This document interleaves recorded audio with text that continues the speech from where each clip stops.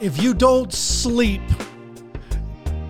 you're not going to do parenting well. You've heard me say this so many times that this self-care piece, take care of yourself first, your adult relationship second, your children third, because in that way we do our best work with our children. The number one foundation of self-care, I believe in my heart, is not nutrition. It's not drinking water. It's not exercise and body movement. It's not even breathing on purpose. I believe it's sleep. And I say that because I'm married. And when she doesn't sleep, holy crap, we got to make some changes in the house. But the sleep piece is so huge for the struggling teenager. Parents, you know this. You have asked me questions about it. You have bombarded my emails about sleep and teens. Schools don't let them do it. Video games don't let them do it. Caffeine doesn't let them do it. So we got a sleep expert on the show with us. I met Melissa Millinock. God, I hope I said your last name right. Did I say it right? You're muted, so I'm going to have to, that's a thumbs down, I can say, because you actually said it. Melissa and I met at the IFA award ceremony in Vegas just recently at the International Foundations of Healthcare. I believe she won an award, Top 100 Visionaries of Healthcare. And we were able to do a panel together, and she is an expert in sleep. She's written the book on it. She's the big smart, big brain on it. So we're going to talk to Melissa about sleep and why it's the foundation of your survival. Not just doing well as a parent, not just your teen needs to sleep more. If you don't sleep, you die. And that's the bottom line with sleep. And Melissa's going to help us figure out the healthiest ways to sleep. Welcome to Beyond Risk and Back. I am your host, Aaron Huey. My guest today is Melissa. Say your last name. You are unmuted now. What's your last name? Millanick. God, I blew that. Melissa Millanick. And you're Dr. Millanick. Is that right? Yes. Okay, Dr. Millanick. I'm going to say your last name Millanick 1,000 times so I don't call you Millinock. I'm the substitute teacher who said it wrong. Melissa, it's great to see you again. We're live on Facebook. We're recording this on Zoom, obviously, but it's great to see you again since we saw each other in Vegas and did the panel together. Melissa, how'd you get involved in sleep? What was the whole thing about you and sleep? Why do you care so much? Well, it's great to be here. Thanks for asking me to be here today. Of course. Sleep, as you said, is such a foundational aspect of our lives in so many different ways. And so as a licensed clinical psychologist, when I started out with my training, with my schooling, with my research, I actually originally started in the trauma world, doing a lot of work with PTSD. And as I was doing research and diving into how our emotions are affected and what trauma does and how it impacts all different aspects of our lives, a lot of my research kept taking me back, and every single patient that I talked to, sleep problems. Research shows us that over 90% of people that have had these traumatic and stressful life events, sleep is the number one thing that's affected. And so as I started to dive more into it and really understood how sleep was so foundational, from whether it's unhealthy coping strategies, which unfortunately lead to addictions, whether it's levels of anxiety, depression, mood, you name it, sleep was such a key piece. And so about 10, 15 years ago, I really, really said, I need to dive into this, understand this better, consume as much as I could. And from there on out, it moved from working with my patients, conducting research internationally, and the next thing, working with businesses, organizations, and companies to speak and train and really just help to bring the message from the youngest newborn to our most seasoned, our mature adults, that sleep is such an underlying foundational piece. And when you help somebody sleep better, you truly impact their lives as well as everyone else around them. There's a big thing that goes around where we sort of insinuate, if not come right out and say that, oh, so-and-so only sleeps 3 hours a night and 5 hours a night, and look at how successful they are, and look at how, and I am certainly an early riser. That I love and hold as for myself as a, get up before your competition. However, I'm in bed by 7:30, 8 o'clock at night, and I'm relaxing. A lot of time I am either reading or I am either watching something on a little screen. I do take supplements to help me. I do take, all kinds of things. So I'm going to want to ask a lot, because at some point, the things that we use to help us aren't actually helping us. The things we brag about aren't actually things we should be bragging about. Is it just the bottom line that we need 8 hours, good, healthy, natural sleep? That's it. That's all. Everybody else shut up. So I will debunk the myth on the set number of hours from the standpoint that we know that the average adult needs somewhere on average around 7 to 9 hours. Okay. But that 8 hours is an average, just like a shoe size. The average adult woman right now in the US wears an 8.5 to a 9. Doesn't mean that someone doesn't wear a 6.5, and some of our moms on here listening don't wear a 10. Right. So the idea is that 8 hours being an average, a lot of it is determined by one, what you're doing. So we know that sleep is important for obviously physical body repair and restoration. The more active people, the more sleep they're going to need. Take a marathon runner, they're going to need to eat more calories to fuel their body. We also know based on how much we're doing mentally and psychologically, and to have that opportunity for that to repair. And it also just depends on how our body functions. So if you're thinking that you have two people that look exactly the same, one person might need 1,800 calories and one person needs 2,500 because their metabolism is different. Well, it depends on how quickly your body cycles through the stages of sleep, how many cycles you need. There's so many different facets. So we can take an average 7 to 9 hours for the adult. We find is for most of our children, it's going to be much higher, 9 to 10. The key is that the older we get, believe it or not, the less sleep we need. That's the terrible joke the universe plays on us, Sure. that we're young and never have enough time.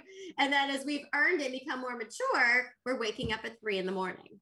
Now, that's interesting. You said something that I've been pointing out a lot to people lately, is that we talk about not having enough time, especially when you're an entrepreneur, you're a coach, you're a therapist, you're a psychologist. If your job is to help other people facilitate growth and well-being, there's not enough time to do so. However, I have believed that it's not about time. The truth is we have enough time. We have 24 hours in a day with which to do things. The problem is we don't have enough energy because we need sleep to replenish this energy.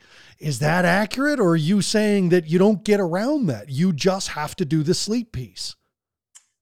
So I'll answer that in a few ways. Okay. One is going to be the fact that you're going to need the amount of sleep that your body needs to be at your optimal performance level. So maybe you listen to societal saying, you snooze, you lose, time is money. It's that badge of honor of who gets there earliest or pulled the all-nighter, and it shows that you really cared, or, all these other pieces. But we're thinking that by reducing our sleep, that's affording us more time to do things, but it actually will make us less effective and less efficient because we're not able to fully respond, to fully react. We know that good quality sleep significantly impacts our ability to respond to challenges.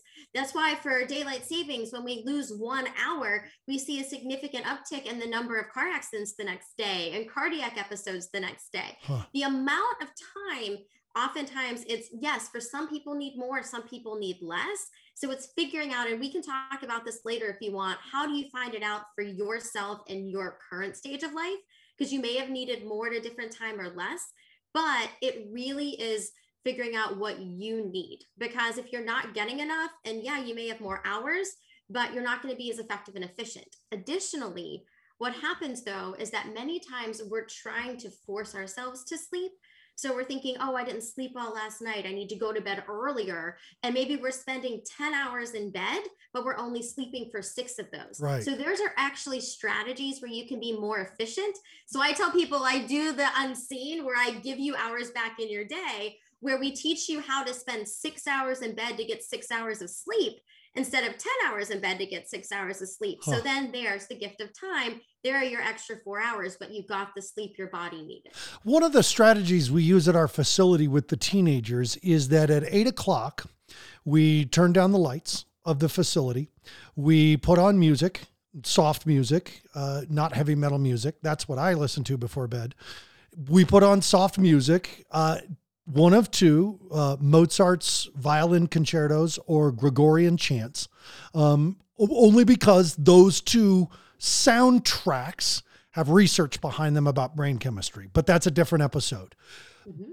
We burn incense and we ask the kids to use quiet voices. And it's unbelievable how the kids, the teenagers, play along with that, because it's time to get ready for bed. And so we tune down the house. And the teenagers at our facility, because they have no social media access, they ate dinner at an earlier time. They've done their SRT time, their self-regulation time. We've done a facility SRT. These kids are asleep by 9:30, 10:30. And they're not up. Breakfast is at 7:30. So they're getting a significant amount of sleep. But let's talk about a couple things. A, is wind down necessary? B, how much sleep does a teenager need? Is that the same as an adult, that every single one's different? Or are we actually doing teens a bigger disservice by not really regulating the sleep pattern? You ask so many great questions all in one question. So many things to touch on there. So the first key piece is that a wind down routine we find is really effective, because what it does is it helps our brains and our bodies to know that it's time to prepare for sleep. And so there is the key. What you also touched on that you may not even realize is having a consistent bedtime and a consistent wake time 7 days a week. That's one of the best things that you can do for quality sleep. Just like when you eat at 7 o'clock every night, your body learns to get hungry around 6:30. And you'll start to feel hungry because it knows food is coming. When you're going to bed at the same time every night, your body learns when to feel tired. So you're more likely to fall asleep at that time, instead of that frustration of tossing and turning and in bed and am I going to sleep tonight? And when your body knows it's waking up at the same time every day, you'll see that you transition into the appropriate stages of sleep, that you wake up feeling more awake and alert instead of groggy. So one of the things that you touched on that may not even realize is the consistent schedule. The routine. And it's not being consistently inconsistent. It's not that you have one schedule during the week and then one on the weekends. You wouldn't eat healthy during the week and have all snacks and fast food on the weekends and hope to lose weight. Now, with that being said, the wind down routine feeds into that. So when you are doing the same thing every night and you're listening to certain music and you're, all these other pieces, not only is it shutting down your senses, so your body is your brain is working less, there's not as much it has to attend to, but it's that conditioning, right? So your body is learning, okay, this is what happens to predict when sleep is going to happen. Pavlov's dog, ring a bell, then we get food. We do want to be cautious of what some of those habits are, because what happens is sometimes we end up connecting and associating certain things with bedtime that aren't going to be helpful. So if you have to listen to a podcast to fall asleep, if you have to have certain incense burning, then on the nights when you're visiting with family or you're traveling or you've left the facility and now you're back at home and that's no longer there, you're going to have a harder time to fall asleep because your brain didn't have those triggers and cues. So you just want to make sure that whatever that wind down routine is that the consistency can maintain consistency regardless of environment that you're in. So, yeah, There's because so much I can say to this. Yeah, no doubt. I mean, you should have your own podcast, like just called "Go to Sleep," and but and not put you to sleep about sleep. Well, great, because people could listen to it at night, and that could be the purpose of your show. I think it's brilliant. I've trademarked the idea already, Doc. So, but the question now is that if the routine, if the context of the routine is more important than the content, then does that undermine what we're being told about watching screens before we go to bed? I happen to know people who do it every single night and it helps them fall asleep. I use air quotes, but they really do fall asleep to it every single night. Multiple things to that. Yeah, I'm sure. So the first piece is, as I said, so if I said to you, you were going to go to the movies, movies are opening back up, you're going to go to the movies. What snack would the average person get? What would you think? Popcorn. So your brain goes movies, popcorn. Yeah. I want every individual that their brain sees their bed and they go bed sleep. So the first thing is, what are we going to connect our bed with? What are we going to associate it with? Your bed should be connected with rest, with sleep. Not with watching TV, not with listening to things, because then your brain's going to get confused. Am I supposed to be awake right now, or am I supposed to be asleep right now? So when I'm on my social media and I'm looking at all these videos and clips and other things, one, I'm waking my brain up instead of letting it wind down. Right. So that's where some of the wind down comes through. If my body is amped up and we know that our temperature drops as we're sleeping, there's just all these different pieces. But if I'm amped up, it's harder to relax. So that's where a wind down routine is really helpful and important. When you bring in your technology and you bring in your screens, that's a whole nother system that activates with our sleep and with our awake and alert. So your circadian rhythm is driven very much by light cues. So you have your optic nerve perceiving light, sends messages to this part of the brain, suprachiasmatic nucleus, called the SCN, that think of it as for all intents and purposes, switches sleep on and off. Okay. Well, even when your eyes are closed, you perceive light when it goes, because that was evolution. The sun comes up, you wake up. So when you have technology and screens that close to your face and you're still perceiving light, then that sends a message to your brain that it's still light out. It contradicts the natural cues of the sun setting, it's dusk, it's getting darker. That's your wind down routine light wise. So we see children delaying their ability to fall asleep, some people as much as 2 hours, just because they're on technology. Adults too, but I know we're talking about kids and adolescents. Well, no, I'm talking about adults because this is a show for parents, and parents are stressed out. So the one glass of wine turns into 3, and then Netflix says, "Are you still watching?" And like these are this is we Don't judge Netflix. I am. I know. I'm one of those too. So. No, but to your point, the thing is that, there's that light piece. If you're going to be on technology, put it in night mode. Black background with white lettering instead of white background with black lettering emits less light, at least help the wind down from a light standpoint. And if you're going to sleep later than the sun comes up, eye mask, blackout curtains, something to help, because that light will wake you up. Yes. But you're touching on a bigger piece that we can't lose sight of. And that's the fact that there is so much that goes on throughout our days, and our brains need to process. It needs to make sense of it. There are a lot of things that, especially for stressed out parents, we're worried about. We have stressors. Well, we go throughout the day. We're distracting our brain, and we crawl into bed, and this first time we're alone with our thoughts all day. Right. Scary. Yeah. So we try to do things to distract our mind because we don't want to be worrying. We don't want to have those distressful thoughts. So, okay, I'm going to listen to this podcast. I'm going to watch this thing on TV. It's going to distract my brain until I'm so exhausted that I collapse. The problem is, while we think that's the quick fix, it's actually just as bad as other things that we're doing to try to knock ourselves out, because we're never processing through the stressors. We're never actually giving our brain that time. So we're either going to wake up in the middle of the night with our brain running and racing. We're not going to be getting the restful sleep. I will share with you, most of your listeners I'm going to ask you to suspend judgment for the moment, but I can tell you one strategy that I have found that has worked, whether it's with a teen or an adolescent, with my military guys deployed, with my single moms, corporate executives across the band. Before you go to bed, take a notepad and a pen, no technology, notepad and a pen.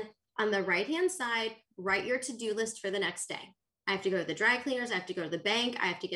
Because you're going to lay in bed and make your to-do list for the next day. And if you've ever tried to turn off your computer and the hardware is ready to shut down and the message on the screen says such and such running in the background, your brain's not shutting off, you're not sleeping.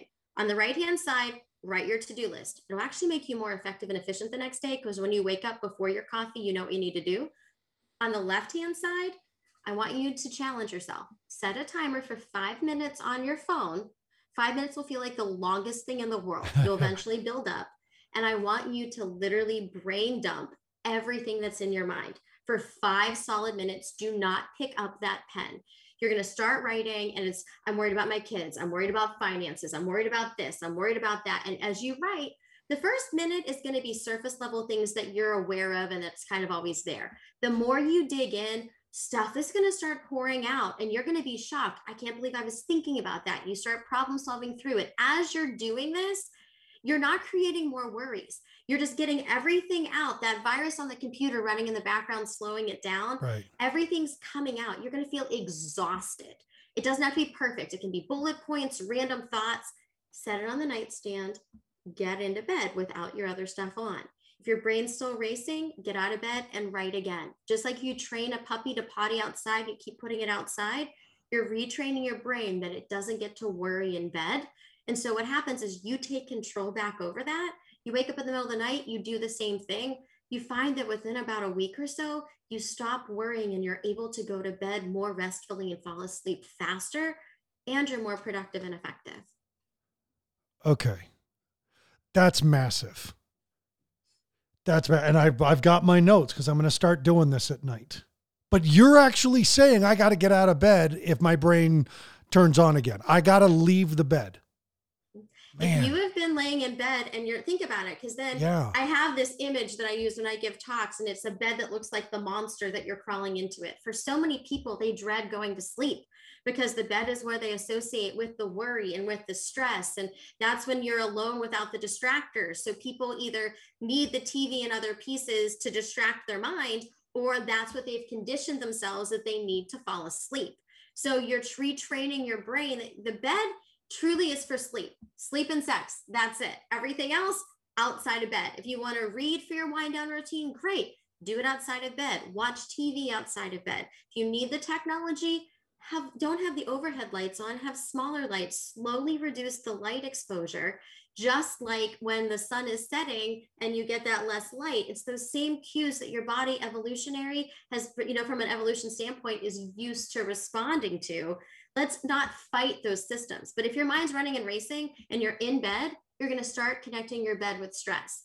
And you're teaching your brain, I haven't let you process the rest of the day. When you crawl in bed, I'm going to let you do it. So it's going to push it even into higher gear because it needs to process. This is brilliant.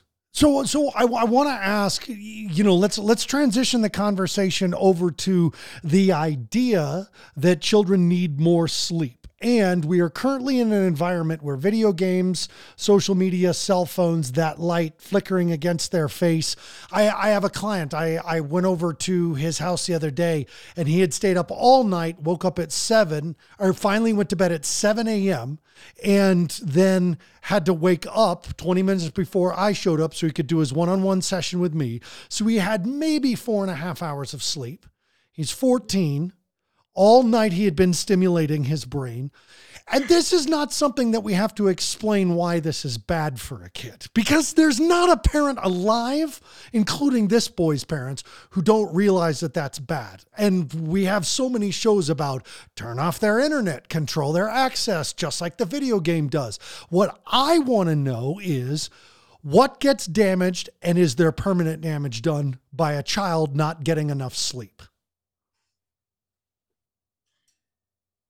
There are so many ways to answer that question.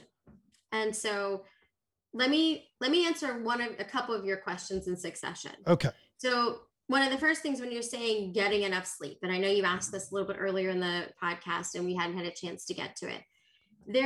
If you think from a stats standpoint, you look, for instance, the Sleep Foundation. You can go to sleepfoundation.org and look, or sleep.org. You'll see that. So if you're thinking your 6 to 13-year-olds, the average should be getting about 9 to 11 hours, Jeez. But it can range from 8 to 12. When you get to your teens, about ages 14 to 17, the average they should be getting is at least 8 to 10, up to as many as 11. For 18 to 25 and above, you still can see for many of these kids, and I'm still calling them kids, needing up to 10 or 11 hours, even though the average is 7 to 9. So when you're talking about the amount of sleep that's needed, while we start to see we're getting those ranges, the key, because you're talking about what's developing, we know that for our brain, the brain actually continues to grow and develop through our mid-20s. Right. So it's usually not until you're about age 24 to 27 that we see the brain kind of reaching its optimal growth where it's going to be. Obviously, there's plasticity and changes, but in terms of really growing and developing. And it tends to be a little bit later for boys, closer to the 27, and for females, closer to the 24, but there's obviously differences. And the last parts of the brain that develop typically involve judgment, decision-making, and impulse control. If those ever develop in men. All right. I said it. You didn't. If we think of the core of what sleep is needed for, we know that sleep is so important from body repair and restoration, for growth, for health.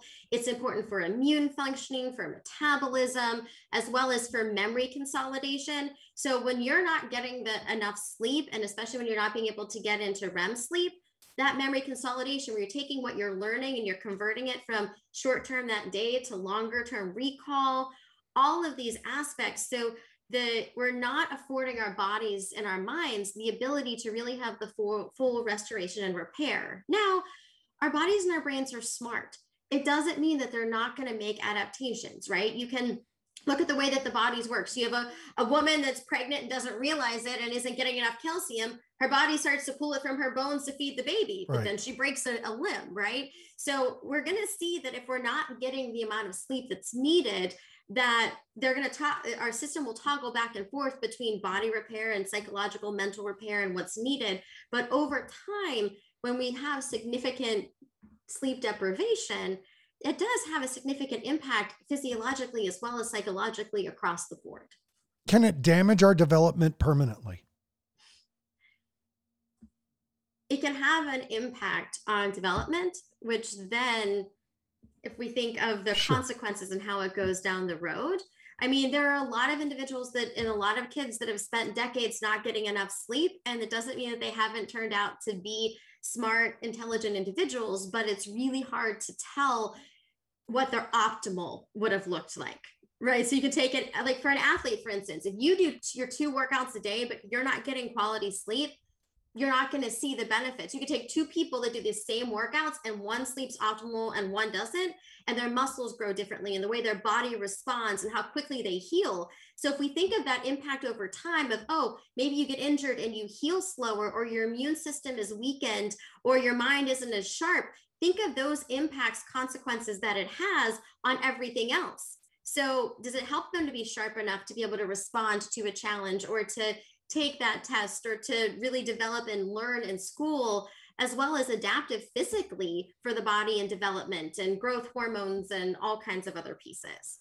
When we come back, I want to talk about the strategies that you've come up with and that you teach, in addition to this brilliant one of the 2-sided chart, to help people battle the fact that life isn't built for children or adults to get enough sleep. What can we do to counter that? So we're going to be right back.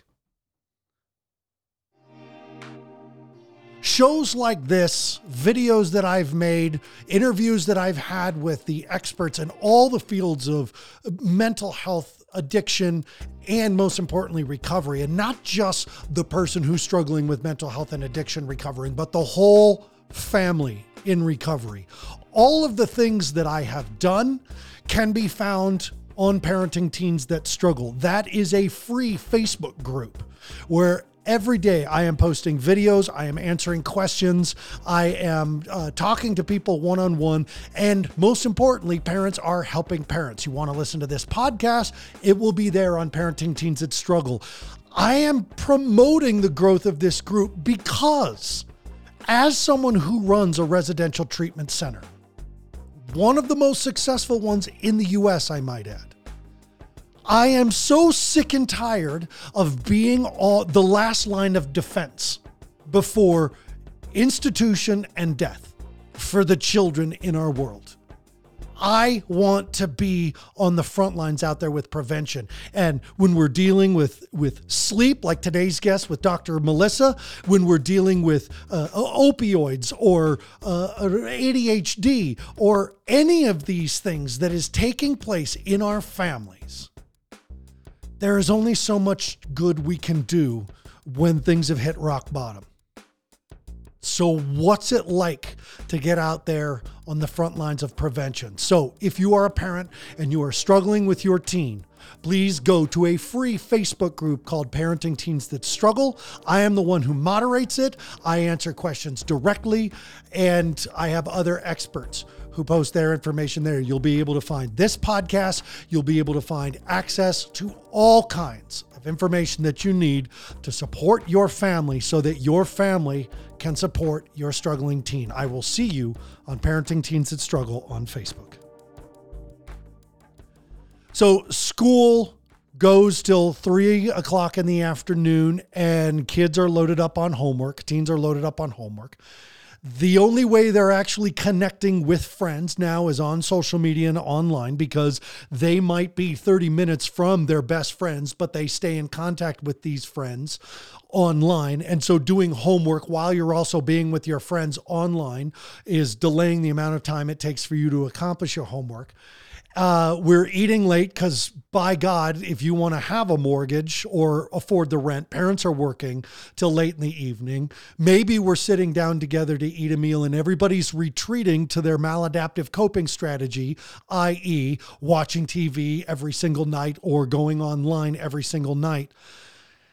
And we have to all, parents and teenagers included, start again at 6 a.m., 5 a.m. in the morning.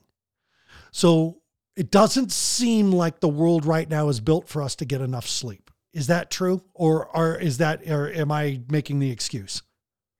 No, I mean, there are so many expectations that are out there. And especially for these kids, the pressures of it's not just to do well in school and to get good grades, but now the extracurriculars and what needs to happen and all these different activities. And so as we see those impacts, to get back to even the question you had asked a minute ago, we know that for chronic sleep deprivation, it's linked to cardiovascular disease, obesity, type 2 diabetes, not to mention, we start to see it as one of the triggers and one of the impact factors for then substance use, which we can get into if you want, but it's not just to help me fall asleep, or what am I using to keep me to stay asleep? So then, I have to get my homework done. I want to have a social life. I want to make sure that I'm performing well. And I go to my practice and I spend time with my friends. And now it's 9 o'clock at night and I have homework. Let me take some type of stimulant to stay awake to get that done. Or I didn't sleep enough at night, seeing the kids even on caffeine and all these other aspects, not to mention the anxiety that's then provoked when we're not getting the quality sleep. And what are we doing to cope with that?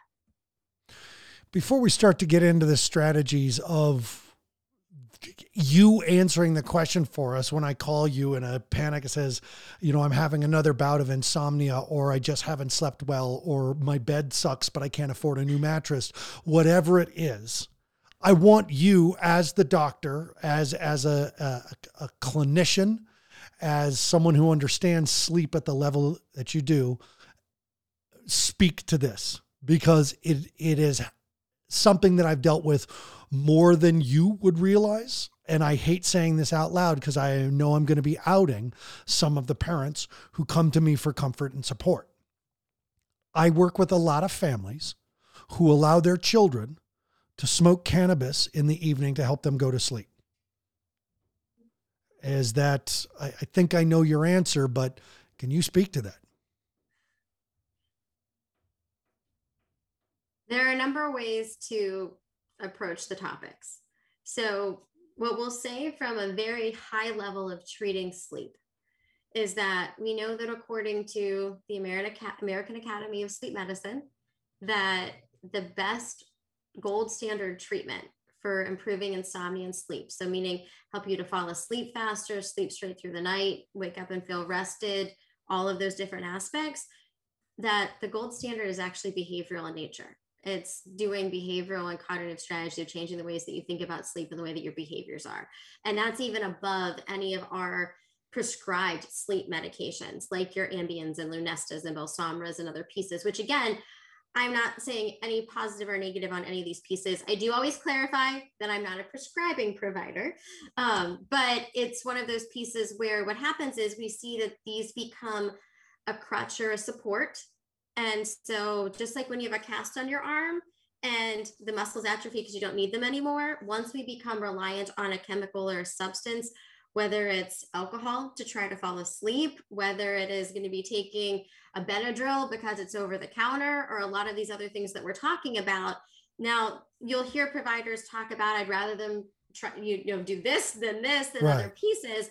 But there is the high level that the first response has to be is, do we really want to have to try to medicate ourselves to do something that our bodies are physically, naturally expected to do?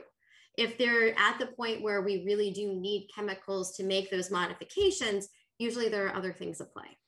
I'm going to save my personal question for last, which is, I'll ask it now, but I don't want you to answer it now, unless in the answer to my next question has that answer. And my question is, why do I wake up at 3 a.m. every single night? But because I know that's a popular one, you could Google that, get like 17 million pages of answers. But I wanna now really make sure that we give these families your prescription, quote, end quote, of how do I get back to optimal sleep patterns. And maybe I do need to use some supplements or some minerals or some vitamins.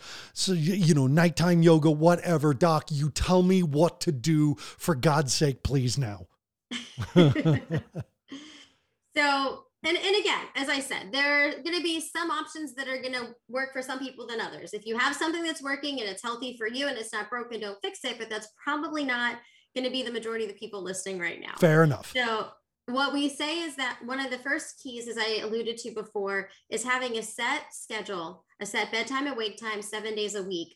First strategy, really important key piece. But if you want to take it a step further, it's not just a set bedtime and wake time, but it's truly the time that we're dedicating to sleep and what that ideal window looks like, and that being different for different people. So 4 quick, easy steps to do this. And I will give the caveat that if you're somebody with untreated sleep apnea, if you're somebody with bipolar disorder or seizures, obviously there are certain modifications that you'd want to talk to your medical doctor with. I'm talking high level for the typical adolescent to adult. Now I want to say something real quick about that, because I heard a sleep doctor say before, he said, sleep is as important as breathing to your survival. And if there is anything that is inhibiting healthy breath and airflow, your life is in danger over a short period of time, over a long period of time. And then he said, snoring is a breathing problem. Period. It is not only disrupting your breathing, it's disrupting your sleeping. So one thing, snoring, is taking you out on 2 of the most important things to sustain your very existence. So do you concur? Oh, 100%. And think about the impacts you see of people with how many days of sleep deprivation and how they can go longer without eating. Right. Than getting sleep. Right. Okay, so back to your 4 steps. So the first thing is understanding the amount of time that your body needs, not what you think it needs. And meaning that your body, for many people, they need more than they think it does. The first step is to identify and count up how many hours on average you're getting each night right now. So if you are getting in bed at 10, but you're not falling asleep till 11, that hour doesn't account. Right. Say you sleep from 11 to 3, to use your example. Okay, that's 4 hours. Then you're up from 3 to 4. Maybe you sleep from 4 to 5. Okay, that adds another hour. Then maybe you take a nap in the middle of the afternoon. Okay, so within a 24-hour period, you're getting 6 hours right now. You've identified that that's what you're getting right now. Next, we're going to choose your new sleep window. And I'm going to start with figuring out what's the earliest that you have to wake up. So maybe Tuesdays and Thursdays, you get up at 6 a.m. because that's your workout class, or that's a day you have to travel somewhere. 6 a.m. Okay, 6 hours. I'm going to work my way backwards. That means my new sleep window is midnight to 6. That's too late. It can be 11 to 5 or 10 to 4, but it's the same amount. And now you're going to stick with that for 7 days. If you wake up multiple times, maybe it's the fact that you didn't fall asleep till 2 in the morning. You still are going to sleep when the alarm goes off at 6. You get out of bed. You do not nap throughout the day. You're going to feel more tired. Yes, that means it's going to be easier to fall asleep the next night. And so after 7 days of doing that, if you still feel tired, if you're not really sleeping, you feel like you're not feeling fully rested, then we start to add. 1, we adjust the bedtime, not the wake time. We never change the wake time. And you add 15 minutes. Believe it or not, 15 minutes is enough to completely adjust and shift things. So we would do 11:45 to 6 and do that for 7 days. Then 11:30 to 6, do that for 7 days. And so you get to the sweet spot where you're falling asleep within 10 to 15 minutes, sleeping straight through the night, minus 1 bathroom break, and then being able to wake up the next day and feel rested throughout the day. Now, again, the key with so this is going to be our first tip, is that's where we talked about how much do you need. That's finding your ideal sleep spot for your body, your amount. And then the key that's so important is we want consolidated sleep, to sleep straight through the night. Because when we're sleeping, we go through different stages and cycles of sleep.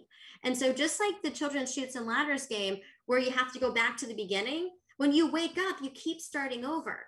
Well, at the beginning of the night, we spend more time with our body repairing. And at the end of the night, we spend more time, more of a percentage in REM sleep with that mind psychological repair. Well, if we keep waking up, we end up depleting the amount of time that we spend in certain stages. So then our body either has to decide, okay, skip body repair and jump, and then we feel more tired. So we cheat ourselves when we're constantly waking up more. I'm not reducing the amount of sleep you're getting. I'm reducing the window, which then gives you that gift of time back. So that's the first step: consistent schedule, determining the window, making those adjustments, seeing where you're at. Any thoughts or comments before I go to the next tip? Nope. Keep going. I'm going to keep my mouth shut. No, you're good. Next tip is the way we look at our bed. So as I mentioned to you, your bed should be reserved. Your bed should be for sleeping in. And so we want to make sure that we're not watching TV in bed, working in bed, eating in bed, and also not sleeping anywhere else. So if we fall asleep on the couch and then we wake up and go to bed and we're wide awake, we don't want our brains to be confused of where to sleep. And that's the same reason we talked about getting out of bed if you're awake for a long period of time. Then there's going to be the do's and don'ts. When most people Google online, how do I sleep better? They hear this term sleep hygiene. What happens is that while we have predispositions towards some sleep problems, it's not going to be that somebody's going to be born with insomnia. Life happens. It could be a new job. It could be a new baby. It could be all these other things that happen. And then you make adjustments. I didn't sleep well last night, so I'm going to go to bed earlier. Well, now I've stretched it out. If I tell you to make a 6-inch pizza dough with 6 inches of dough, you're great. When I try to make that same 6 inches spread to a 10-inch pie pan, I'm going to have holes and gaps and spaces. Interesting. So when I'm trying to spend more time in bed than my body needs, so 10 hours for 6, because that's the only time I get away and I have quiet that day, I actually disrupt the sleep versus having the ideal consolidated window. So that's where, and napping is another one. I'm sorry, but science, it's not me, it's science taking it away. We have to build up enough sleepiness throughout the day to be able to sleep through the night. Hunger. Did your mom ever tell you don't eat a snack, you'll ruin your dinner? Yeah. So don't take a nap, you'll ruin your sleep. Wow. Because if you need to be sleepy enough to sleep for 8 hours, but you napped for 2 hours, you now only have 6 hours of sleepiness left. You took too much money out of the bank. Now we got to pay those bills. Huh. So that's the next one. So consistency, avoiding the naps, because the naps can also throw off your circadian rhythm, all these other pieces. Exercise is a great piece in terms of not only clearing the mind and focusing, but when we're active and we've been more active throughout the day, then we're going to feel more sleepy at night. We need to sleep longer to be able to rejuvenate from that. For the sleep environment, we want it to be cold, dark, quiet, comfortable. We talked about dark and the impacts of light. Cold enough, about 60 to 70 degrees Fahrenheit, that you need a cover because our bodies naturally will show that reduction in temperature, a little bit of that decrease throughout the night. We don't want to be too hot that wakes us up. Quiet, if you have to have noise, static noise, a white noise machine or a fan, not the television or anything with voices, because those will cause our bodies and our brains to wake us up, because voices trigger a threat response. And if it's good quality music, it's going to have the crescendos and decrescendos, the changes in volume that can wake us up. Static noise. Now, if we're going to continue with the do's and don'ts, we talked about avoiding a lot of bright light when you wake up in the middle of the night. Have a night light. Don't turn on all your lights. Don't pick up your phone. It's going to illuminate the entire room. And when you look at it, it turns your brain on instead of keeping it more relaxed and shut down to just use the restroom and come back to bed. But use it in the reverse. When you wake up in the morning, get sunlight, get light exposure as early as possible to send that jolt to your brain saying, okay, it is time to wake up. Want me to keep going? Yes. From a substances standpoint, now here's an interesting thing. So one is that a lot of people think that smoking, it relaxes me. People forget that nicotine serves as a stimulant.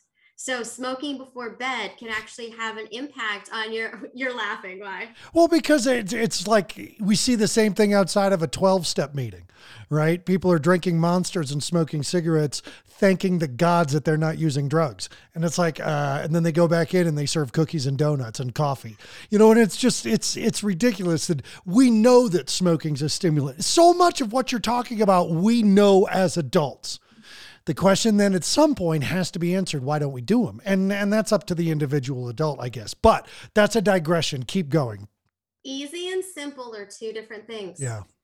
Just because it's simple doesn't always mean that it's easy. And to your point, you have a lot of, and for parents too, whether it's what they've been through, what they've seen with their kids, where they say to me, you know what, if my kid is smoking cannabis, or my kid is smoking cigarettes versus doing heroin and cocaine, so there becomes these trade-offs, and then it's a whole nother conversation. Right. And I should share with the group, I know you and I talked about, and then I'll jump back in, that I helped to design a unique treatment where we were working with inpatient addiction, intensive outpatient addiction programs, where we actually were incorporating stress, anxiety, and sleep programming within to have a significant impact on relapse prevention, to help to secure from not just the detox process, but through the whole, as we were doing a 4-week intensive outpatient program. And we're seeing significant positive impacts of improving sleep, because we know that sleep is such a huge culprit within the addiction world specifically, whether it is, as we said, you're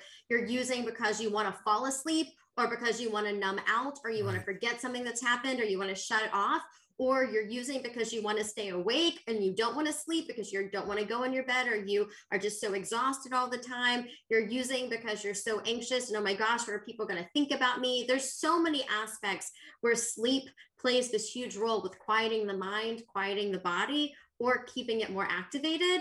That's where this plays really key into what you and I first started with. Right. So that ties into, when we talk about substances and sleep, about alcohol.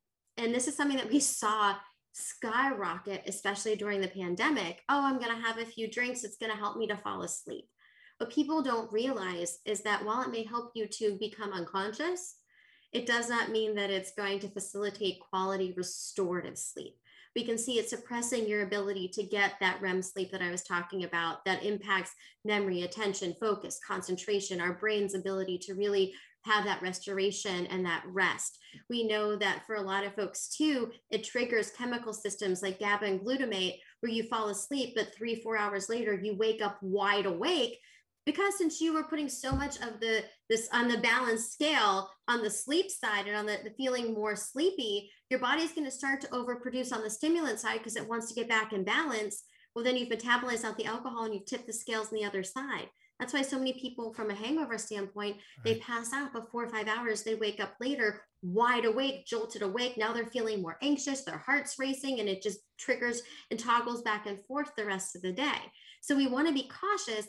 I'm not saying that legally, if you're over 21 and your doctor says it's able to drink, that you'll never have a nightcap, but do your due diligence and recognize the impact on the quantity and the time of when it is that you're consuming from a healthy standpoint. Right. And the research just came out. This is an article that came out last week, and I can't say where it is, but everybody can do their own Google search. There is no such thing as one drink a night is good for you. The one glass of wine a night is crap. And it shows nothing but degeneration of the brain. Period. Plain and simple. And everybody's like, what? I've been told. Of course you've been told. Guess who funded the old studies? So, okay. Where are we on our steps? Are you at 3? So a few more things. So okay. The other substance that I really do want to highlight is caffeine. Yeah. A few things with that. One, we know that, and when I'm talking to people, I'll play the game. I don't know. Have we had this conversation? I think we've chatted about it, that for caffeine, how long it takes for the body to metabolize the amount of caffeine in 1 cup of coffee. No, we didn't. You know the answer? You want to take a guess? He's like, no. God, I want to say like 7 hours. So the half-life for caffeine is around 5 hours. It takes on average at least 7 to 8 hours for the body to metabolize the caffeine in 1 cup of coffee. 1 cup. So, and it's not just coffee. So if you think of with tea and with the sodas and the energy drinks and all these other pieces that we see the impacts for. So there's that whole piece. And if you can drink it and fall right to sleep, let's talk about the tolerance, another story. Yeah. So we know that also from, as we're getting into more things that can disrupt your sleep, exercise, while it's helpful, you don't want to do it right before bed. So when are we doing that?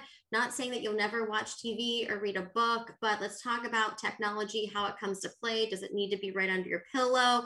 We see it, we talked about it. And for adolescents in general, their circadian rhythms naturally have them more delayed to be sleepy later at night anyway. And then we add technology. Now let's talk about your clock. When you wake up in the middle of the night, does it really matter what time it is? But how many times do we check it? And then our mind starts thinking, oh, well, I don't have enough time to sleep, or, oh, I might have to be up in 45 minutes. I won't fall back to sleep. And then it wakes up, starts running and racing. That's where, in terms of the reading, happens. Eating, we've touched on. You don't want, just like you don't want to eat too much before swimming. Don't go to bed hungry, but you don't want to eat too much, and your body's trying to focus on digestion, all those concerns, plus the sugary snacks and things that can amp you up and throw off your systems. So for some other do's and don'ts, obviously I touched on that worry time, that processing writing, that's a huge piece. And then for your wind down routines, there's also the physical relaxation. So strategies like your 4-count breathing, progressive muscle relaxation is a really core key one.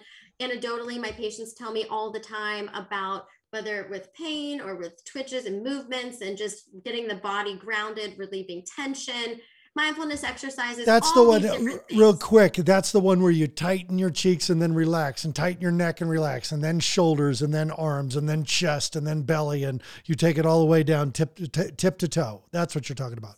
Yes. So from head to toe, you overly tighten and then release the muscle groups all the way through the body. So you progress through the body. When you overly tighten and release, it relieves tension, which then helps to send the messages to the brain. Oh, there's no more tension. I'm not in fight or flight response. I don't need to be producing the chemicals to protect myself. There mustn't be a threat. And so it helps the body to be able to relax. It's a really great one for individuals to do to have a good impact, not just on their sleep, but on their stress and anxiety level. I do a weekly Wellbeing Wednesday video clip that gets posted on my websites, on LinkedIn, and all different Facebook, Instagram. And I actually walked folks through how to do one of those last week, but you can either connect with me that way. There's tons of free apps and scripts that you can Google, but it's really just finding the strategies that our bodies go into these hyped up, basically protect ourselves against threat mode. And think about it. If there's a threat, your body's not going to let you sleep because it wants to protect you and keep you alive. Right. So sometimes we have to actually help the physical body to rest and relax through relaxation, through stretching, through breathing, through these different things to also get the physical body ready for sleep as well. How's that for a list of tips? Crap, that's incredible. And because this is a podcast, which means it'll live in perpetuity and go on forever, if you miss some of them, go back and listen to the show again. All right, Doc, let's make sure that they can get in touch with you. Download to us now a list of the ways they can find you, read your books, watch your videos, listen to you talk, go to your website, everything. No worries. So my website is Mind Impact Consulting. So Mind, M-I-N-D, Impact, I-M-P-A-C-T, consulting.com. Under the Insights tab, I have my sleep guide. So the sleep book with 16 strategies and tips to help that is free to download there, as well as other resources and articles. You can connect with me through social media, whether it is through Instagram, through LinkedIn, Facebook, have all the pages there. And I do my weekly, it's called Wellbeing Wednesday, and it's a quick 2 to 3 minute video blog, quick tip, practical application. Doesn't take a long time, some kind of strategy. Sometimes it's about sleep. Sometimes it's about managing stress and anxiety. Sometimes it's for more of our adults in the workplace, handling workplace well-being and all different factors that have an impact. And it's on the website and social media as well. And you have a book. Well, so right now, the sleep guide, we're in the process of taking that and converting that and expanding it. So we have the short version right now. There was a need to expedite the process because of the pandemic and the way that people's sleep was being impacted. Yeah. So we put that out first, and the more expanded version is currently in the works under review and edits. Okay. And then being able to contact you directly. So you can either email me at Dr. Milanek at mindimpactconsulting.com, which to spell my last name, it's M-I-L-A-N-A-K. So Dr. Milanek at mindimpactconsulting.com is probably the easiest, but you can also go to the website if you forget and send me a message through any of the social media. and I'll be quick to respond back as well, or through you, and you can get them in touch with me. I absolutely would get them in touch with you. And you and I are going to do a second show. I'm already dropping that one here because there's so many more things to talk about and discuss. And yes, we have talked about you coming to the facility. So stay on the line for a second so you and I can talk about you coming to the facility to work with the teens. But Doc, thank you. Thank you for this. This is what I wanted parents to hear from you. Well, thank you so much. Even if it helps one person, I'm glad to hear it. Remember, if not tonight, the next night, you will be able to get good quality sleep, and just keep doing what you're doing and making a difference. Awesome. Stay with me for a second. I'm going to sign people out.